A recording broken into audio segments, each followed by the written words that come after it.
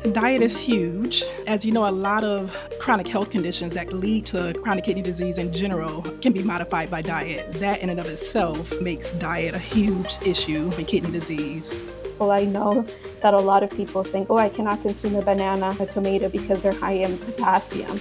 But perhaps you can use some culinary techniques or just work with a portion size.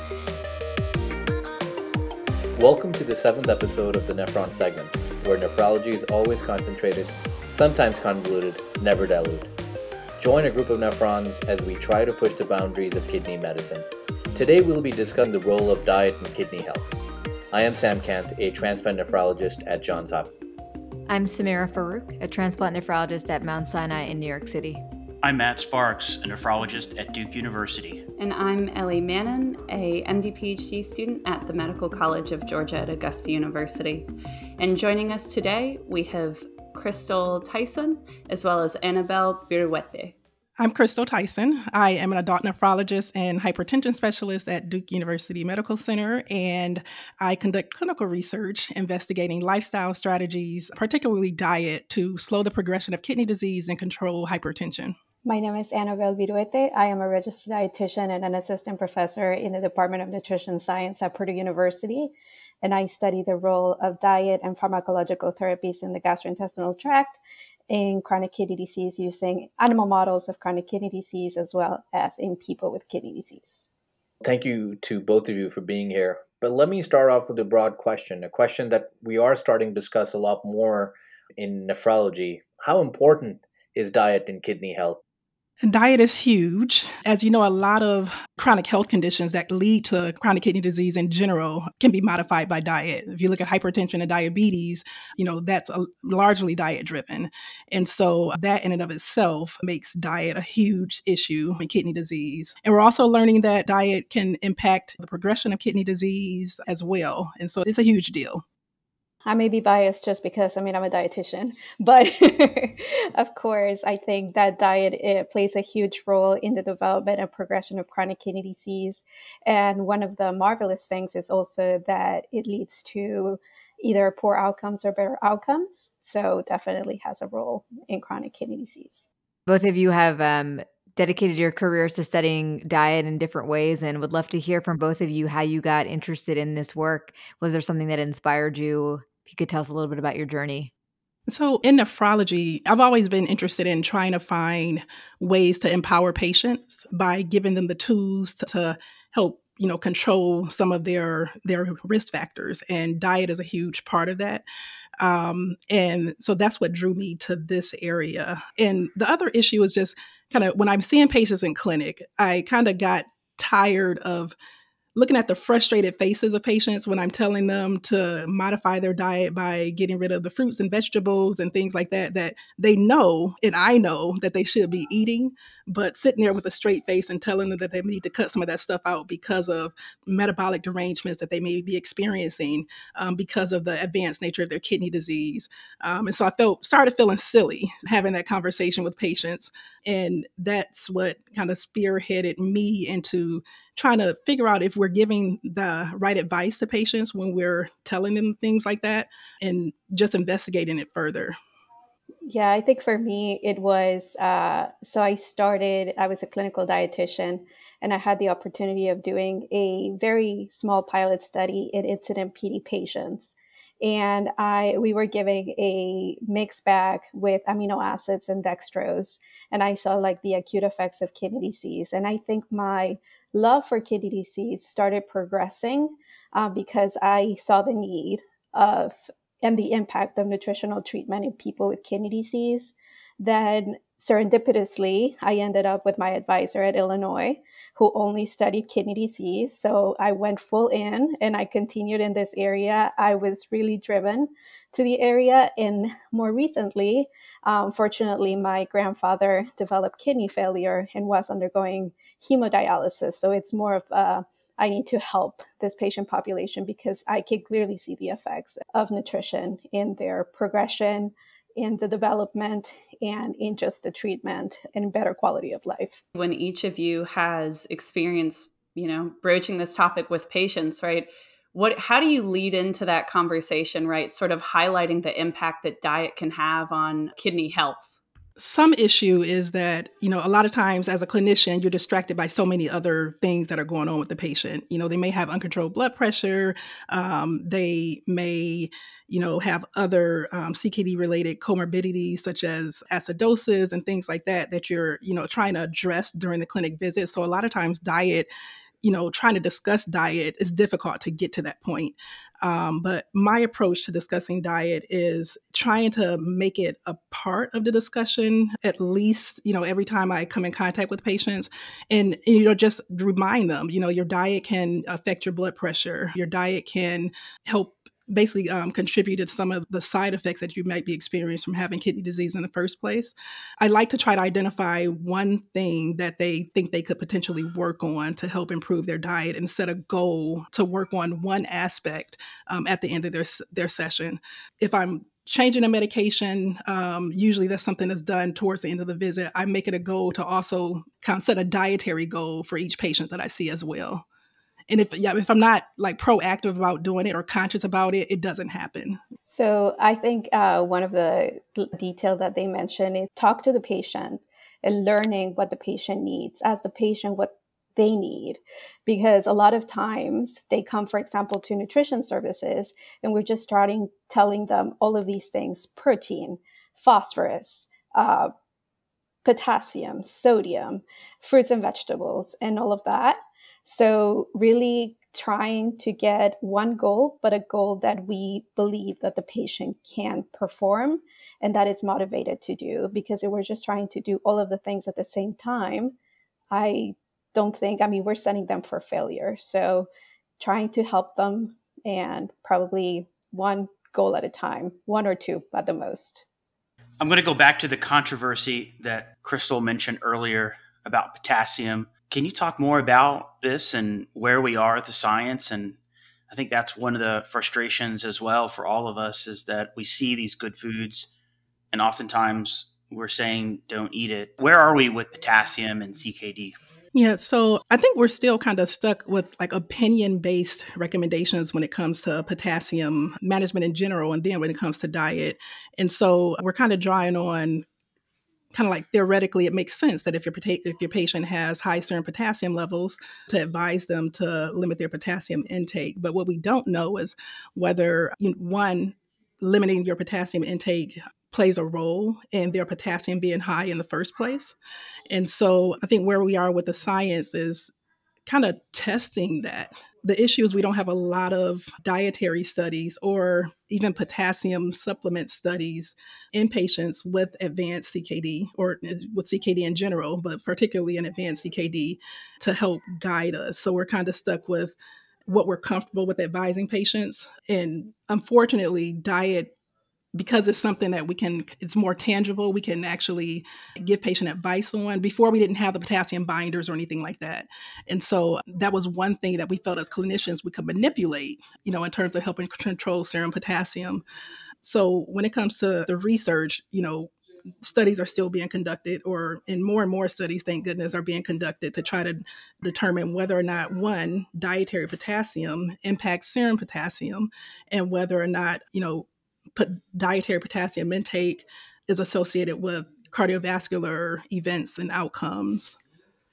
And so it's a lot of opinion-based guidelines that we're using when it comes to managing potassium and CKD. And studies, thank goodness, are on the horizon to help investigate whether or not, basically what advice we should be giving patients. So we learned in fellowship that high potassium foods can improve the blood pressure. Does that effect go away in patients that have CKD? I feel that we talk about it until their potassium gets to some threshold, and then it's the opposite advice: restrict your potassium. So we know in the general population that increase your potassium intake can lower your blood pressure.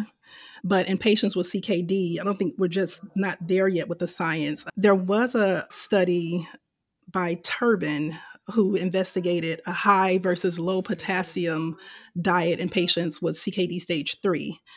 And that study it didn't demonstrate that it had an effect of improving blood pressure. They're comparing, I believe it was like 100 millimoles of potassium daily versus, if I'm not mistaken, 50 millimoles, something like that.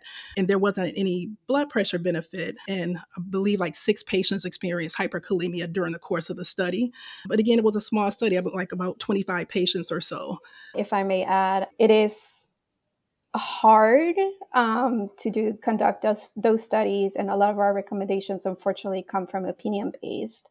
Little by little, like the mind shift it's changing, but I also don't think that we have plenty of data on the other end. Slowly it's coming. One of the things that has probably, at least in nutrition, is that a lot of things make sense. So if we cannot excrete potassium, we should be restricting potassium. Unfortunately, with our patients, we have seen the opposite effect because we know that these potassium-rich foods are also rich in other nutrients, and that has led to patients consuming less vitamins and minerals, less dietary fiber, being more constipated. And when there's more constipation, there's also a higher risk of hyperkalemia. So we indirectly were giving kind of like the side effect. So hopefully, little by little, we're changing that again. Protein is another area that I find very challenging to talk about.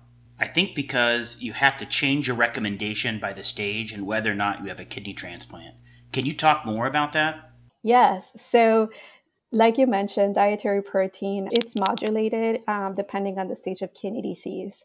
The current recommendations given by KDOQI, the National Kidney Foundation, is that if you are pre-dialysis, so stage 3 to stage 5, if you don't have diabetes, the recommendation is 0.55 to 0.6 grams per kilo per day, or a very low protein diet, which is more like 0.3 grams per kilo per day, supplemented with alpha keto acids, which are not as readily available in the US as in other countries. Once you transition to dialysis, the recommendation is now 1 to 1.2 grams per kilo per day if you are in hemodialysis or peritoneal dialysis. And then once you have a kidney transplant, it goes more to the 1, if you recover, more of this 1 gram per kilo per day. So I think a lot of the controversy has been on the low protein diets on pre-dialysis people. And that is because there was several studies, the MDRD study, which they were giving the 0.55 grams per kilo per day. There is a lot of controversy because if low protein diets are not implemented with the help of a dietitian and are not adequate on energy, they are likely to lead to malnutrition, protein energy wasting, which is already a problem in people with kidney disease. But if implemented correctly, I think they can be very successful in slowing the progression of kidney disease and slowing particularly the transition to dialysis. The problem is that we don't have a lot of people training them. So if you just say, follow a low protein diet, it's likely not going to work. Can you give us some practical tips on some of these numbers you gave and how you tell a patient what that means? Of course. So one of the things is that a lot of the higher protein foods are usually animal-based foods. So usually we start lowering the amount of animal-based foods in each meal. In the United States and a lot of the Western countries, we tend to have the main part of our meal, the protein base, so a meat or chicken or something like that. So we start trying to shift how we think about our foods and concentrating more on other foods that do not contain a lot of protein, which may be more grains, vegetables, etc., which the content per gram, it's usually lower. So we start changing our mind from just like a protein focus, animal focus to a more plant-based foods. And usually that is one of the easiest way. For example, so instead of thinking about 3 ounces of chicken, maybe doing a soup in which the condiment is kind of like just the animal protein. So that is one of the easiest way. Annabelle, you mentioned a certain number of ounces. Do you have any way that you help patients understand how to estimate that if they don't understand just by looking at a piece of meat how many ounces it is? So usually we try to use things that people have available in their house or attached to their bodies. Usually the palm of your hand, it's about, if you're having, for example, a piece of chicken or a piece of steak, it's usually the palm of your hand that counts as 3 ounces. So when we are recommending a lower protein, we usually can say like a third of your palm, and using things like shredded instead of just like a whole piece of the steak or the piece of chicken or all of that. Depending on the food, obviously it's gonna depend the amount, but it's usually trying to use like a golf ball or something like that. For other, we use things that are just simple. If their patient is consuming animal-based foods, one of the simplest way in order to reduce the amount of protein intake is just shredding instead of doing the whole piece of meat. As a transplant nephrologist, one of the challenges that I face fairly often is the dynamic changes in the diet recommendations. And so when patients are diagnosed with early CKD, they're given one set of recommendations that changes as they may approach dialysis. And then overnight, that changes again after they receive a kidney transplant that's working well. So wondering how will either of you address that challenge? Yeah, so I personally let their labs guide me. And so I never, advise the patients not to eat a diet that's high in fruits and vegetables or whole grains or anything like that that would give them phosphorus. And again, the fruits and vegetables that would give them potassium typically, until their labs suggest that advice may be needed. And even then, it would be helpful to kind of get a dietary assessment, because maybe they're not eating a lot of potassium in the first place. So number one is reviewing their medications and things like that to see if there's anything that you can modify so that they can continue to eat a liberal diet, and giving advice to start cutting dietary sources of potassium or phosphorus only comes when I see that they are eating. I can pinpoint a source that might be giving them a lot of potassium or for sure inorganic phosphorus, and then I give that advice. Crystal, just to build off that quickly, in these situations, are there any barriers that you sort of picked up on that patients face in particular when trying to access these recommended kidney-friendly foods? And how do you go about trying to maybe even adjust recommendations based on that or help them gain access? So I am currently conducting a diet counseling study for African Americans with CKD. And before we started the study, we did focus groups to try to identify what they felt would be barriers to eating a healthful diet. And things that came out of the focus group, one was just knowledge when it comes to diet, not knowing what they should eat, what constitutes a healthy meal. And then once you give them that information, they had concerns about food spoiling. If I buy fresh fruit, fresh groceries and things like that, fresh fruits, vegetables, a lot of times it grows bad before I'm able to eat it. So giving them practical advice on how to eat a healthy diet, even when you can't get access to fresh produce, is something that can help overcome some of the barriers that they face.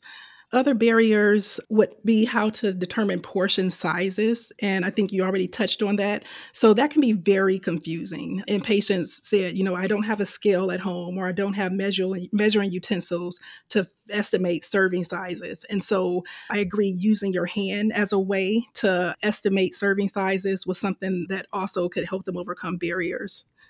Annabelle, I know that we also just talked about portion sizes, but if there's anything else that you've noticed too in your work with these individuals. We are telling people to move away from consuming, for example, processed foods because they contain a higher amount of sodium, maybe potassium additives, and maybe phosphorus additives. And that would lead them to cook more at home. However, we really don't know if patients may be having access to a kitchen or a refrigerator or a freezer and all of that. So trying to see if the patient can actually complete the recommendations that we're giving. Another thing is that, for example, recommend produce that is seasonal so they can consume it. Another thing that I've seen too is that sometimes we say all of these fruits and vegetables, and perhaps they have had an aversion in the past or they don't like it.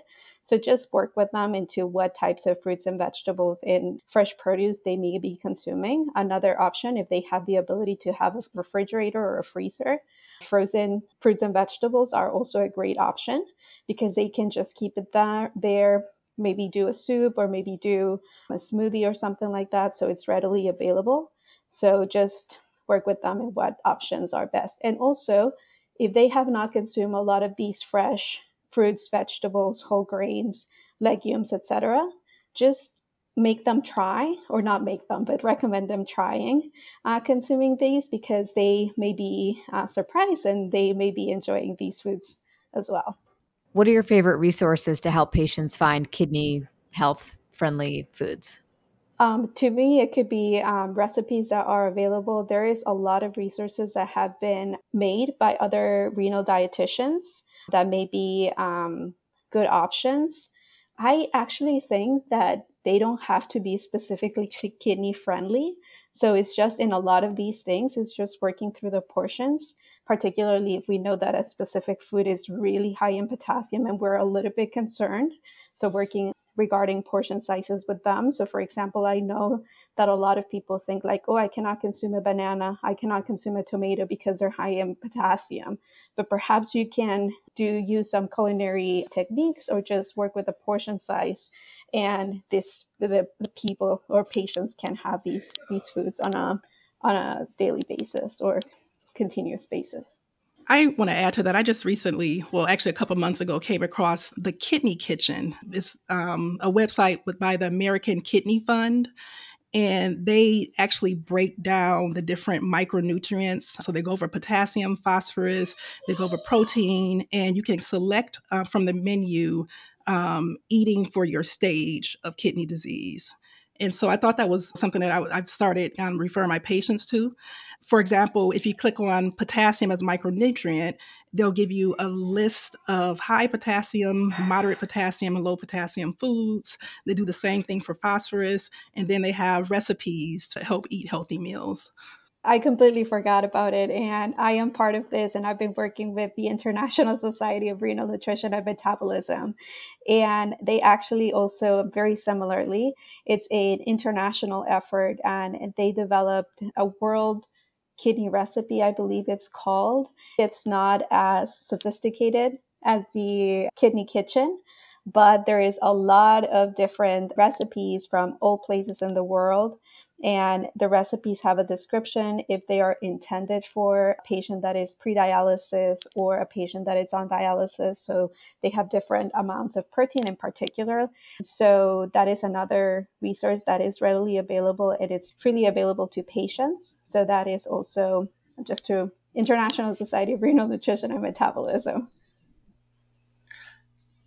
I was going to give a shout out to Blake Schusterman, the cooking doc, who has partnered with Kidney Kitchen, has great videos. He's also a nephrologist that helps teach people how to cook, and I've always been impressed with his videos. The National Kidney Foundation also has a lot of great information on their website for patients. So there are a lot of resources out there. I want to add, and I guess Annabelle, you can comment on that. So, working with this diet counseling group, where basically we're trying to counsel patients on following a DASH dietary pattern, and we're monitoring their potassium and phosphorus and things like that, and seeing if it improves blood pressure. A few observations I've noticed with a dietitian who's been counseling them is, one mantra is, no food is bad food.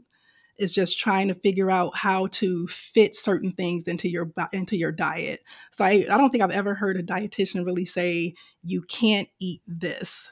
It's more so a matter of, if you want to eat it, how are you going to compensate in other areas so to allow it to fit for you? And then the other thing is, when it comes to, for example, foods that are high in potassium or low in potassium, restricting high potassium foods, basically a patient can eat a small amount of high potassium food or a large amount of low potassium food and still end up in the same position. And so just giving them kind of like the information so that they know the potassium contents of different foods, so that they know not to overindulge in certain areas. That's important for patients to know, to make that distinction. I really love that you said that. I feel that many patients, there's one or two foods in particular where they just feel like it's totally destroying their quality of life, and we may not even know if we're not asking the right questions. I've had patients who are, bananas are their favorite thing, and that's often the first thing that they're limited at, rather than saying, you can have a small piece of one and maybe don't eat that together with, as you're saying, other high potassium foods. And I think just saying that certain foods are okay in moderation can really be quality of life changing. Yeah, I think that the role as a dietitian is really to empower patients to have control over what some of the things, some of the behaviors that they do or may have an effect. And I completely agree. I am on the side of like, no food is bad food. I mean, it's just like how you eat it, when you eat it, and all of that. And like something that is funny to me too is that we tend to focus a lot on fruits, vegetables, and plant based foods in general. However, a lot of the animal based foods also contain potassium in pretty similar amounts to some of the high potassium fruits and vegetables. But we don't think in restricting a lot of these foods, at least in terms of the potassium, but they may be having a similar effect on management of potassium in general. And as a clinician, I just want to share really quickly that another kind of frustration is actually getting patients to have the opportunity to sit in front of a dietitian. We have issues with reimbursement to whereas we can't get a patient to see a dietitian. For example, Medicare only covers, if I'm not mistaken, and correct me if I'm wrong, so patients who have CKD or non-dialysis dependent CKD, they cover 3 hours of dietitian counseling by a registered dietitian in the first year and 2 hours each subsequent year. So 3 hours the first year, 2 hours each subsequent year, that's nothing. It takes that long to try to figure out what the patient is eating, let alone trying to give them advice and then coach them to practically eat a better diet. And so that's another issue that we need to work on. Yeah, I'm going to mention two things. So one, we don't have enough time with the patients, not covered. And two, we also don't have enough referrals. Well, actually, I'm going to add a third one. We don't have enough trained dietitians in chronic kidney disease to be able to see all of the patients, particularly if we're focusing more on a pre-dialysis. So I think there has to be a systematic approach in order to train more dietitians in kidney disease. Two, to continue reimbursement or improve reimbursement, because I believe actually now the reimbursement, even though the hours are the same, the reimbursement money is going down. And third is just like refer the dietitians, please, to the renal dietitians. Question about plant-based diet, and I think it's called PLATO, plant dominant low protein diet. Can either of you explain more about what this is? Yeah, so I think it's the Plato diet is putting a catchy name on a plant-based diet for kidney disease. So really it's just encouraging the consumption of more plant-based foods. And it's usually a lower protein diet. So this is intended for a pre-dialysis stage in order to slow the progression of chronic kidney disease. There's this really strong movement to encourage plant-based diets in people with kidney disease because of several benefits. One is because it's a lower acid load. They contain a higher amount of dietary fiber, which is good for patients that have constipation and gut health in general. Also, in terms of phosphorus, there is a lower phosphorus bioaccessibility, which means that the foods may be containing a similar amount of phosphorus, but it's not readily available for absorption. So that may be a benefit for people with kidney disease in order to prevent or treat chronic kidney disease, mineral and bone disorder. And it just allows a higher consumption of food groups instead of being more restrictive on the plant-based foods. It's very hard to do randomized clinical trials. How do you wrap your head around the fact that some of the studies aren't done, but yet we talked about it earlier, but we're giving advice about it? Any thoughts about that? I guess we're using what we know, and it just suggests that we do need more studies to help provide guidance. When you don't know, you go by what you think is theoretically appropriate. I guess long story short is we need to do more studies so that we can help give evidence-based advice when it comes to diet management. Because if not, we are left to just advising what we think works, and we don't know if it really works. We're moving from like opinion to opinion. So I think sometimes, we believe that we need these very strict randomized clinical trials. But I do believe that some sort of pragmatic trial in which there is an increase in the consumption of plant-based foods may be adequate just to test the feasibility and also the safety of these dietary patterns. And just also measure outcomes that matter to the nephrology community, like hard outcomes, that's perfect, but also patient-centered outcomes. Because we're doing all of these studies without the input of patients, and we're moving from diet to diet, and we're just like thinking, oh, I don't like a low protein diet. Oh, I want a plant-based diet, but also having the input of patients, because at the end of the day, they are going to be the ones following these dietary patterns that we are recommending. There is fortunately some clinical trials already underway, and they're using more of a pragmatic approach, increasing the consumption of these plant-based foods. I know that there's one in the Karolinska Institute by Dr. Carla Avesani. They're giving a box of fruits, vegetables, and plant-based foods in general, not only for the patient, but also for the family, in tandem with these potassium binders. I know that Dr. Cruz is also doing one in which they gave fruits, vegetables, nuts, and legumes for people with chronic kidney disease. And I believe that they presented nice results at Kidney Week. I was not there, but I heard through Twitter, or I read through Twitter. So I think there's definitely studies coming up. The other thing is that the studies, unfortunately, are short-term. So it's really hard to do a longer-term study, but we have to do step by step, but we need to start building up the evidence for all of these recommendations. We like to ask our guests to share one thing that brings you joy outside of your work. I have a 2-year-old, and I hope you didn't hear her. You heard her a little bit earlier, bouncing around in the background. So she's bringing a lot of joy, especially as her vocabulary expands and her skills kind of, soar. And so that's my joy right now.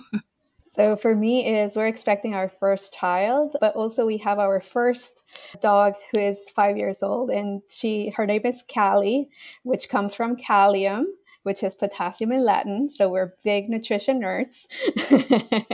So she brings us a lot of joy. She is just a great puppy, and it's just really nice to come home after work and have her cuddling with us. So that brings me a lot of joy. Well, thank you, Annabelle and Crystal, for being on this episode of Nephron Segment. I think the listeners are really going to benefit from your insights, especially in a subject that is not as discussed as much as we should be. Big thank you to our listeners as well. We hope you enjoyed this episode of Nephron Segment, where nephrology is always concentrated, sometimes convoluted, never dilute. Thank you.